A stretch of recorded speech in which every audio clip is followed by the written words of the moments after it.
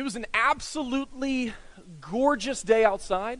It's about 75, sunny, a light breeze, keeping everything cool in the sun, And I was driving my blue Toyota Highlander down Academy Road, heading back home after visiting my sister's church for my nephew's baby dedication. It was 1 week ago today.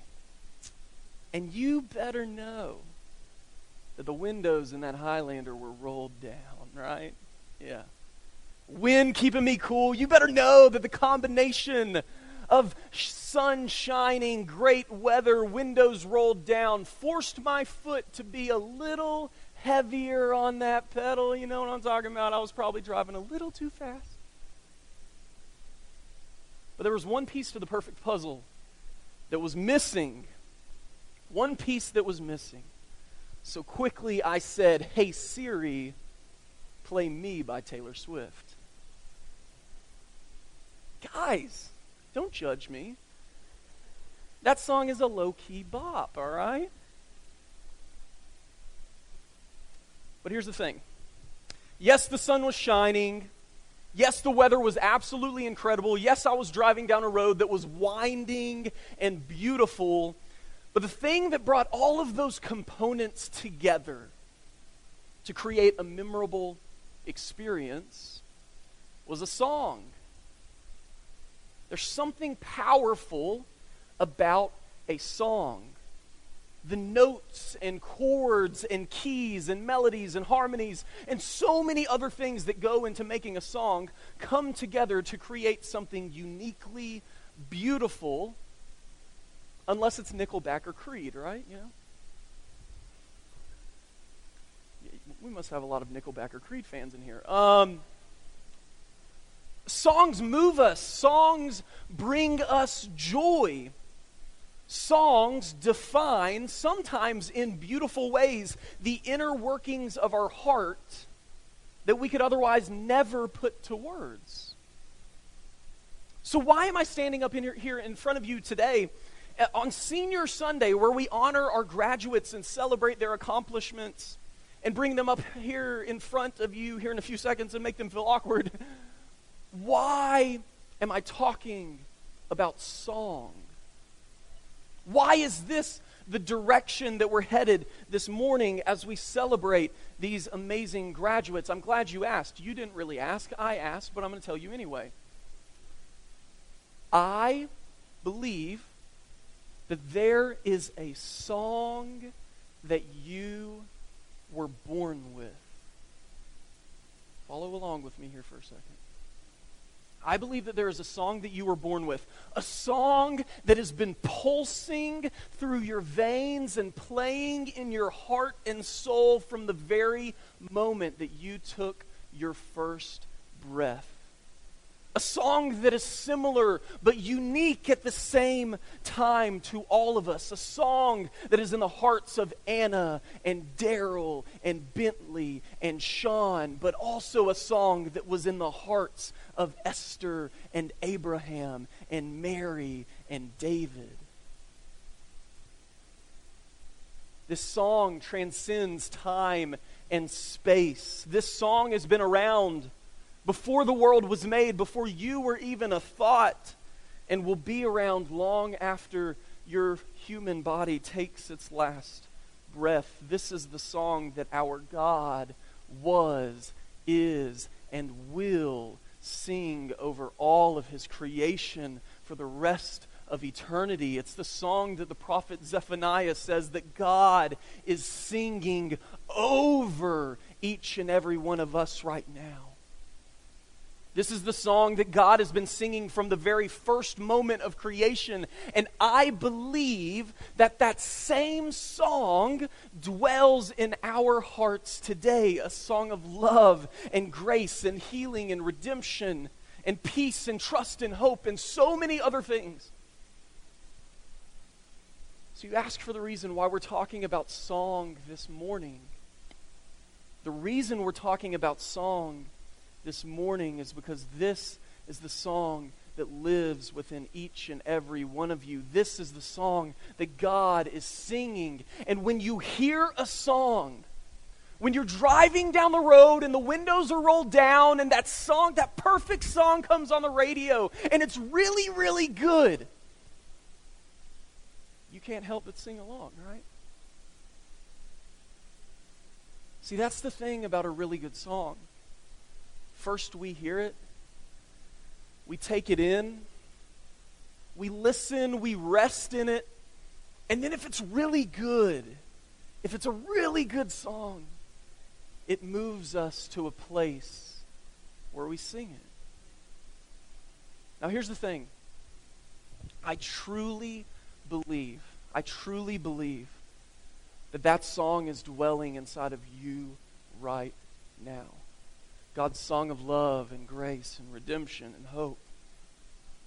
But while that song may be living inside of us in this moment, if we're being honest with ourselves, there's a lot of us who aren't singing the song right now.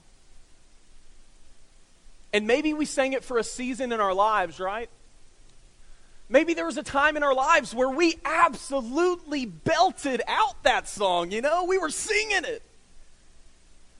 But maybe we've come to a moment in our lives where passion lent itself to comfort, and comfort turned into apathy, and apathy transformed our traditions and our comfort into our theology.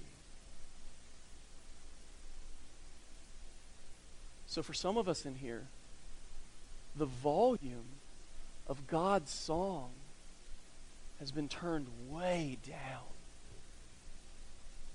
And for others of us in here, it might be that song has been muted entirely in favor of songs that speak to our own ego or our own preferences or our own comfort. Because here's the thing. We don't mute God's song and go about living our lives in a quiet world. We don't do that.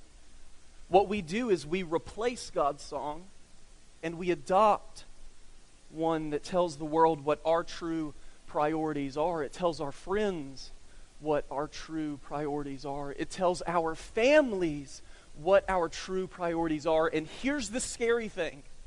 It tells our kids what their true priorities should be. This is one of the biggest misconceptions of church. That church should be a place that caters to me and spoils me with everything that I want. But the reality of the situation is that church is not self-serving. Church is God-serving, right? And while you and I might not have similar preferences or even beliefs about something, the same song that God has written on your heart is the same song that God has written on mine. That's why church is the craziest social experiment in the world, right? Let's get all of these crazy, weird, old, young, foolish, wise people together and let them hang out and unite under the name of Jesus. What a crazy social experiment. And here's another thing. In our attempt to spoil ourselves with consumer Christianity, we really believe that we're filling ourselves up with good things. We do. But we're doing quite the opposite. The word spoil means to indulge or to pamper, right? We all know this because we have grandparents who spoil us, or we are the grandparents who spoil our grandkids. Any grandparents in here who spoil their grandkids? Show of hands. None? Yes? A lot. Okay, good. Whew, you're with me. All right. My son, Oliver, is 4.5 weeks old. He drinks about 4 ounces of milk every time he gets hungry. When he goes over to my mom's house, though, guys, I promise you, I think that she's feeding him like 4 quarts of milk. Because he comes back to me and he spits up everywhere. And it's just like, Mimi is already spoiling Oliver, already, and he's just 4.5 weeks old. I say all of that because we know what the word spoil means, right? We know what that word means. But the word spoil has another definition other than indulging, and the other definition is to ruin or to hurt. So when we as Christians adopt a faith that is all about consumerism and comfort, when we spoil ourselves and we make church all about us, we think that we're indulging ourselves and we're filling ourselves up. But what's really happening is we're harming our walk with Jesus, and unintentionally and sometimes intentionally harming the walk of others. And it's our job as followers of Jesus to look at that and say, that's not right.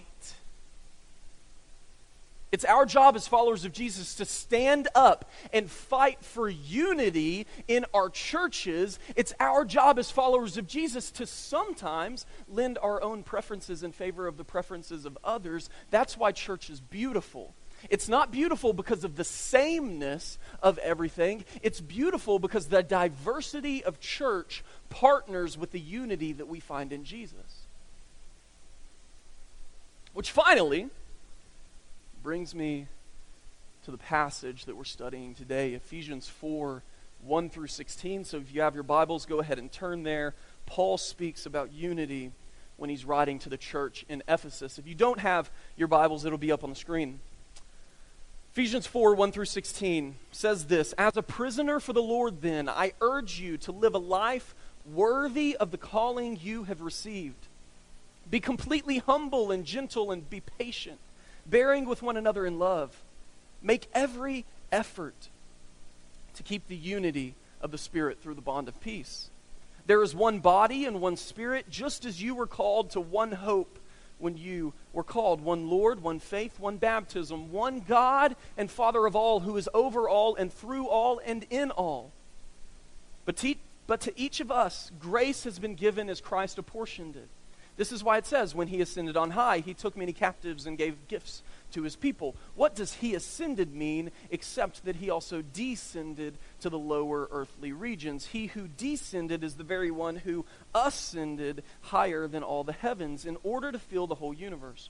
So Christ himself gave the apostles, the prophets, the evangelists, the pastors and teachers to equip his people for works of service so that the body of Christ may be built up until we all reach unity in the faith and in the knowledge of the Son of God and become mature, attaining to the whole measure of the fullness of Christ. Then we will no longer be infants, tossed back and forth by the waves and blown here and there by every wind of teaching and by the cunning and craftiness of people in their deceitful scheming. Instead, speaking the truth in love, we will grow to become in every respect the mature body of him who is the head, that is Christ. From him, listen to this, from him the whole body, joined and held together by every supporting ligament, grows and builds itself up in love as each part does its work. For Paul, unity is not only about getting along, but it goes further than that.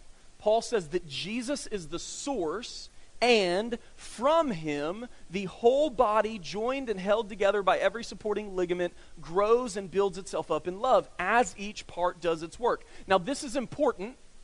Let's dissect this for a second. This is important because not only does Paul teach us here that we are to seek unity, Paul doesn't just teach us about our purpose as a whole, as a church, but he teaches us about what the mission that each of us has as part of the body is. Don't miss it, all right? Don't miss it. The whole body is joined and held together by every supporting ligament. The whole body grows and builds itself up in love. That's the purpose, all right? Are you ready for your mission? Here's your mission. As each part does its work. What does that mean? It means that you are called by God to use your gifts and abilities and talents to help the whole body of Christ build itself up in love. Paul says every supporting ligament. He's not excluding anyone from this mission. He's not saying that we can simply sit in our pews and contribute to the mission. He's saying that we've got to get our hands dirty. We've got to get to work. And what Paul does, he tells us that the health of the body is reliant on the work of its parts. Or another way of saying that is this: the health of the church is reliant on the work of its members.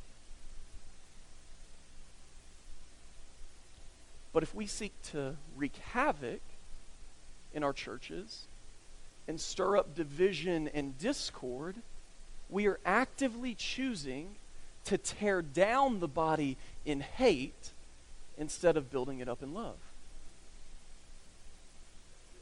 But if we choose to seek unity, if we wake up to the reality that we have a job to do and we have gifts that we can share and others have gifts that may be different than ours but are equally vital to the health and the well-being of the body, if we wake up to that reality, then the church becomes a place where diversity partners with unity and we begin to build each other up in love.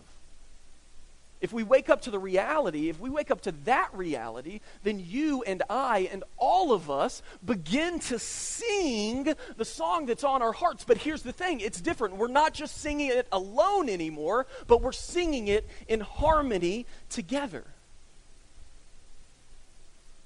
And others who have never heard the song might hear it. And they might find it interesting. They might find it captivating.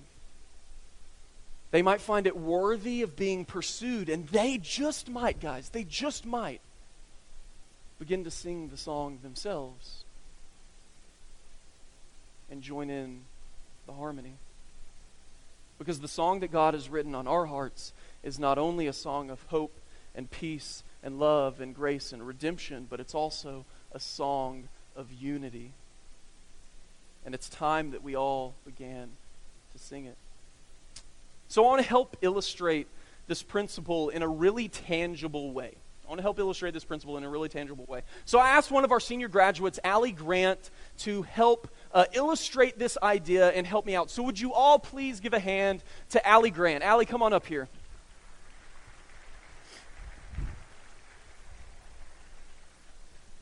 Allie, this is your stool. I will sit in the other one.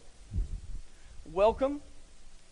I'm going to bring these so that I don't forget all the questions that I want to ask you. Hey, Allie. This is your microphone. We'll turn it on so that people can hear you. Okay, cool.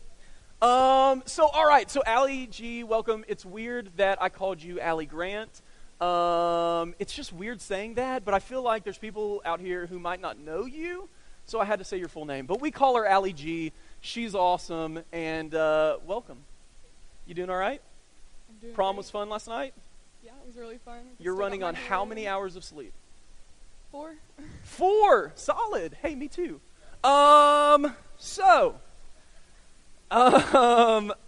Church, if you don't know Allie G, Allie is a phenomenal musician. She is incredible. She plays multiple instruments, but her instrument of choice is the trumpet. She's a phenomenal trumpet player. And guys, I'm going to be honest. It's fitting that her name is Allie G, because one day people are going to be like, Kenny G? Who's that? Did you mean to say Allie G? Is that what? That's legit going to happen. But Allie G, the reason I brought you up here is because over the last couple weeks, so for the last 4.5 weeks, I've had a newborn at the house. So I do not have sleep. That doesn't make sense, but I have not been getting sleep. So you and I have been talking over the last 2 weeks about music theory. And for me, I thought it was probably a good idea that I did not get up here with a lack of sleep and a crazy dad brain and try to explain to everyone what music theory was like. So that's why I brought you up here, because you're a genius and I am a dummy. But that's okay. She's going to help us through this morning. So, Allie G, one of the things that we talked about over the last couple weeks was what exactly a solo is. So, a solo, you were describing it to me, and you described it like, you know those books that say, like, solos for dummies? That's what I was asking some really dumb questions. But Allie G was so patient with me, and that was great. So, Allie, explain a little bit about what a solo is, what a solo's like. Just explain a little bit about that. Okay, so when you're playing a solo, you're in front of a group or a judge or your parents or whoever you're playing for, and it's just you, and it's really high pressure. Yeah. Because if you mess up, everyone knows it was you. You can't just look to the person beside you and be like, I do that. So, but the pressure's on when you're playing a solo because you've spent months with this piece of music. You're cooped up in a practice room just for hours a week, trying to get it fine-tuned, perfect it. Yeah. So once it's time to perform, the pressure's on. Wow. So a solo is a high-pressure situation because you don't really have an accompaniment. You don't have anybody around you to help support you and lift up. I think we have a video of Ali G playing a solo. Can you roll that video? We do?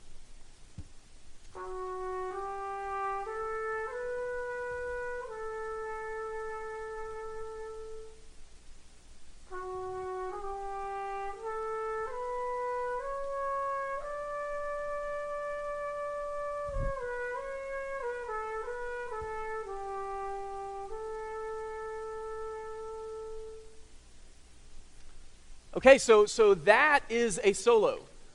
You take some notes, you put them together, you play those notes consecutively, and then you got yourself a solo, right? Exactly. Okay, cool. Very simple, but we're explaining it a little bit. Okay, now as we were having these conversations about music theory and how things work, you mentioned that there are certain things that you cannot play alone. So would you talk a little bit about that? So if I had my trumpet up here, I couldn't play a chord like just by myself. It's impossible to play a chord alone or make a harmony. Solos are beautiful things. They're meant to be. They're written to be. But once you add in other instruments, some amazing things can happen. You can make different types of chords.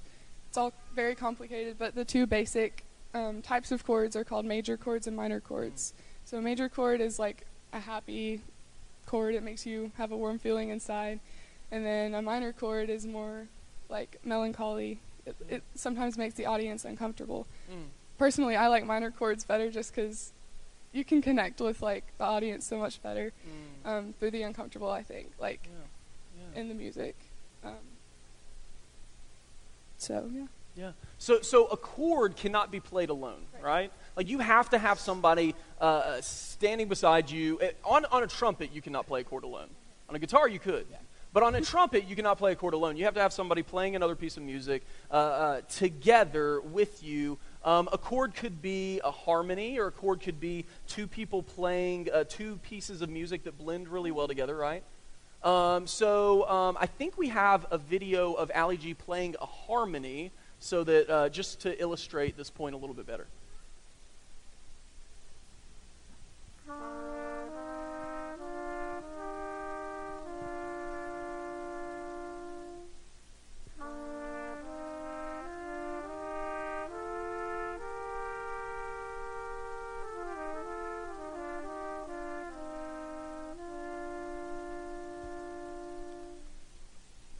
All right, so that was a harmony. It was a little different, right?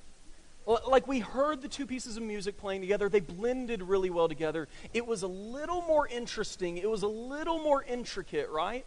Ali G, describe for us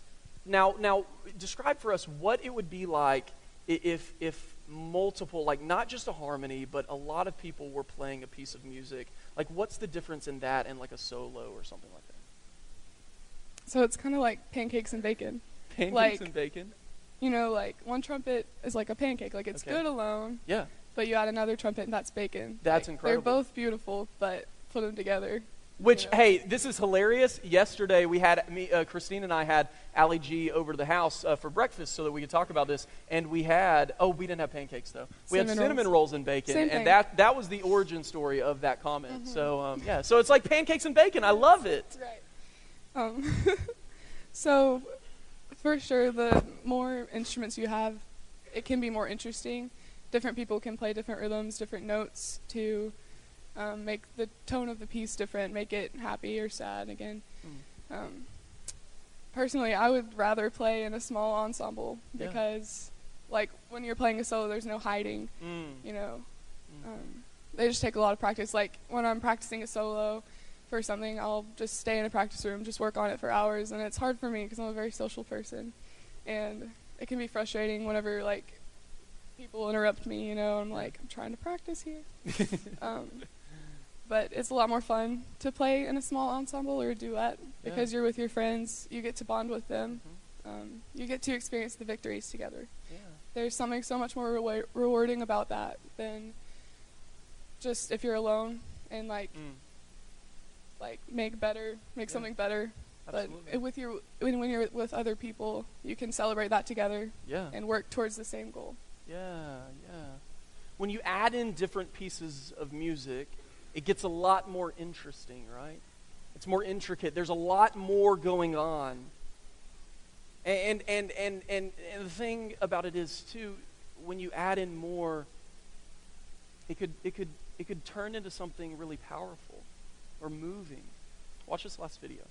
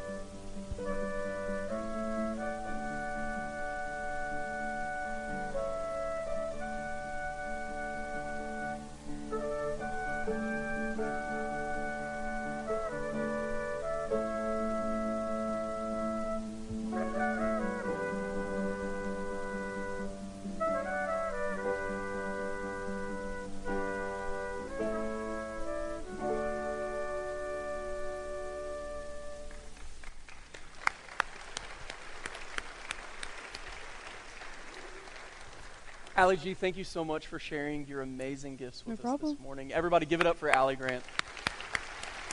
Here, Alex.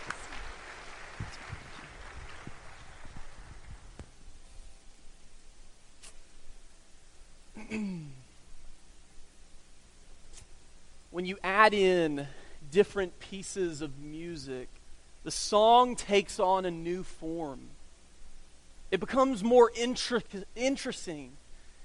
There's more intricacy about it that wasn't present when it was just a solo. The notes and melodies and harmonies are doing a beautiful dance as the rhythm melds together to form something new and fresh and powerful. Guys, the church was never meant to be played as a solo, but rather a symphony. A symphony of preferences and beliefs and likes and dislikes and old and young and new and fresh and wise and experienced. Because even though we all may be playing a different piece of music, when those pieces are played well and we play them together in harmony, the result is something beautiful. The result is something that will move you to a place where you are closer to Jesus than you've ever been before. The result is something that doesn't just rest in your heart, but echoes from your soul. The result of that harmony and that unity is transformation in our lives and the lives of so many people that have never heard the song that God is singing, the song that lives within them. Because here's the truth that we've been working toward this entire morning together this morning. This is the truth that we've been headed toward. I want to talk for a second to just our younger generations in the room, all right? Just the younger generations here. Senior graduates, listen to me. High school students, middle school students, elementary kids. Kids, listen to me right now. You need the older generations in our church that are sitting in this room with you. You need their wisdom. You need their experience. You need their expertise. You need their stories. You need their relationship. You need their love and their history and their unique perspective that you do not have. Because you haven't experienced what they have yet. You haven't, and that's okay. That's why you need them. There are certain people in our church who you look at and you think they're irrelevant because they're old. But that couldn't be further from the truth. They are the opposite of irrelevant. They are relevant because they are further down the road than you, and they've experienced everything that you are about to experience every year for the rest of your life. That sounds pretty relevant to me. Younger generations, you need the older generations in our church. Now, I want to speak to our older generations in our church. You need the younger generations in our church that are sitting in this room with you right now. You need their energy. You need their youth. You need their fresh perspective. You need their questions. You need their stories and their relationship. You need their love and their spirit, because it's really easy to experience this thing that we call life and grow tired of the calling that God has for us and become comfortable. And that's dangerous, because when we are comfortable, we stop growing. And as followers of Jesus, we should never stop growing. It's only through discomfort that we grow. So if you're listening to me right now and you're a member of our older generations in our church, you need our younger generations to help you feel uncomfortable. So that despite your wisdom and experience that you do have, you can continue to grow into the likeness of Jesus.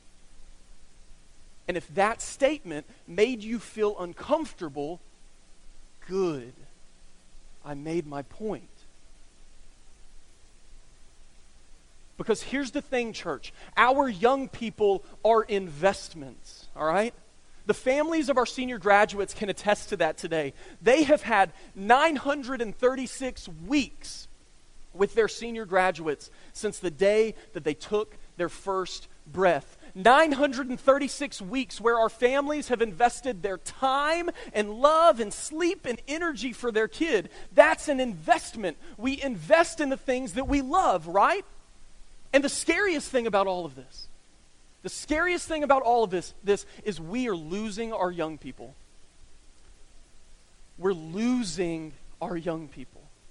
Research says that 1 in 2 high school graduates will drift away from their faith within the first year of college. 1 in 2. We're about to wrap up and bring our seniors up here on stage. And research says that half of the seniors standing on the stage today will not be around this time next year. If that doesn't scare you for the future of the church, I don't know what will.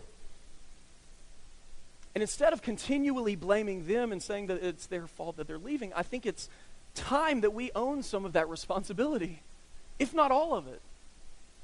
I love the way that Darius Daniels puts it. He says this: we have to make the decision that we cannot delegate the future of the next generation to one department. This isn't the next gen department's responsibility, it's the church's responsibility. If something matters to you, you'll sacrifice for it. I don't know about you, but I don't want our young people to become a statistic. I don't want them to drift away. You know how we combat that statistic? Relationship and unity. Relationship and unity. We begin to sing the song in our souls together instead of singing our own songs at one another. We listen to the words of Paul in Ephesians 4 and we build each other up in love. Because when we seek relationship and unity, that student who drifts away from church within the first year of college isn't just a number, but we have a relationship with that person. And that number gets a face and a relationship and a desire for us to do whatever we possibly can to bring them back home, right? They're no longer just a statistic, but there's a face there. There's a name that we know. There's a relationship that we have. And we will fight for that young person to get brought back home. From him, the whole body, joined and held together by every supporting ligament, grows and builds itself up in love as each part does its work. Let us be a church that loves and supports and builds one another up in love. Let us always seek unity and peace. Let us use all of our gifts to create a beautiful symphony, playing and singing the song that God has placed in our souls. Let's get to work.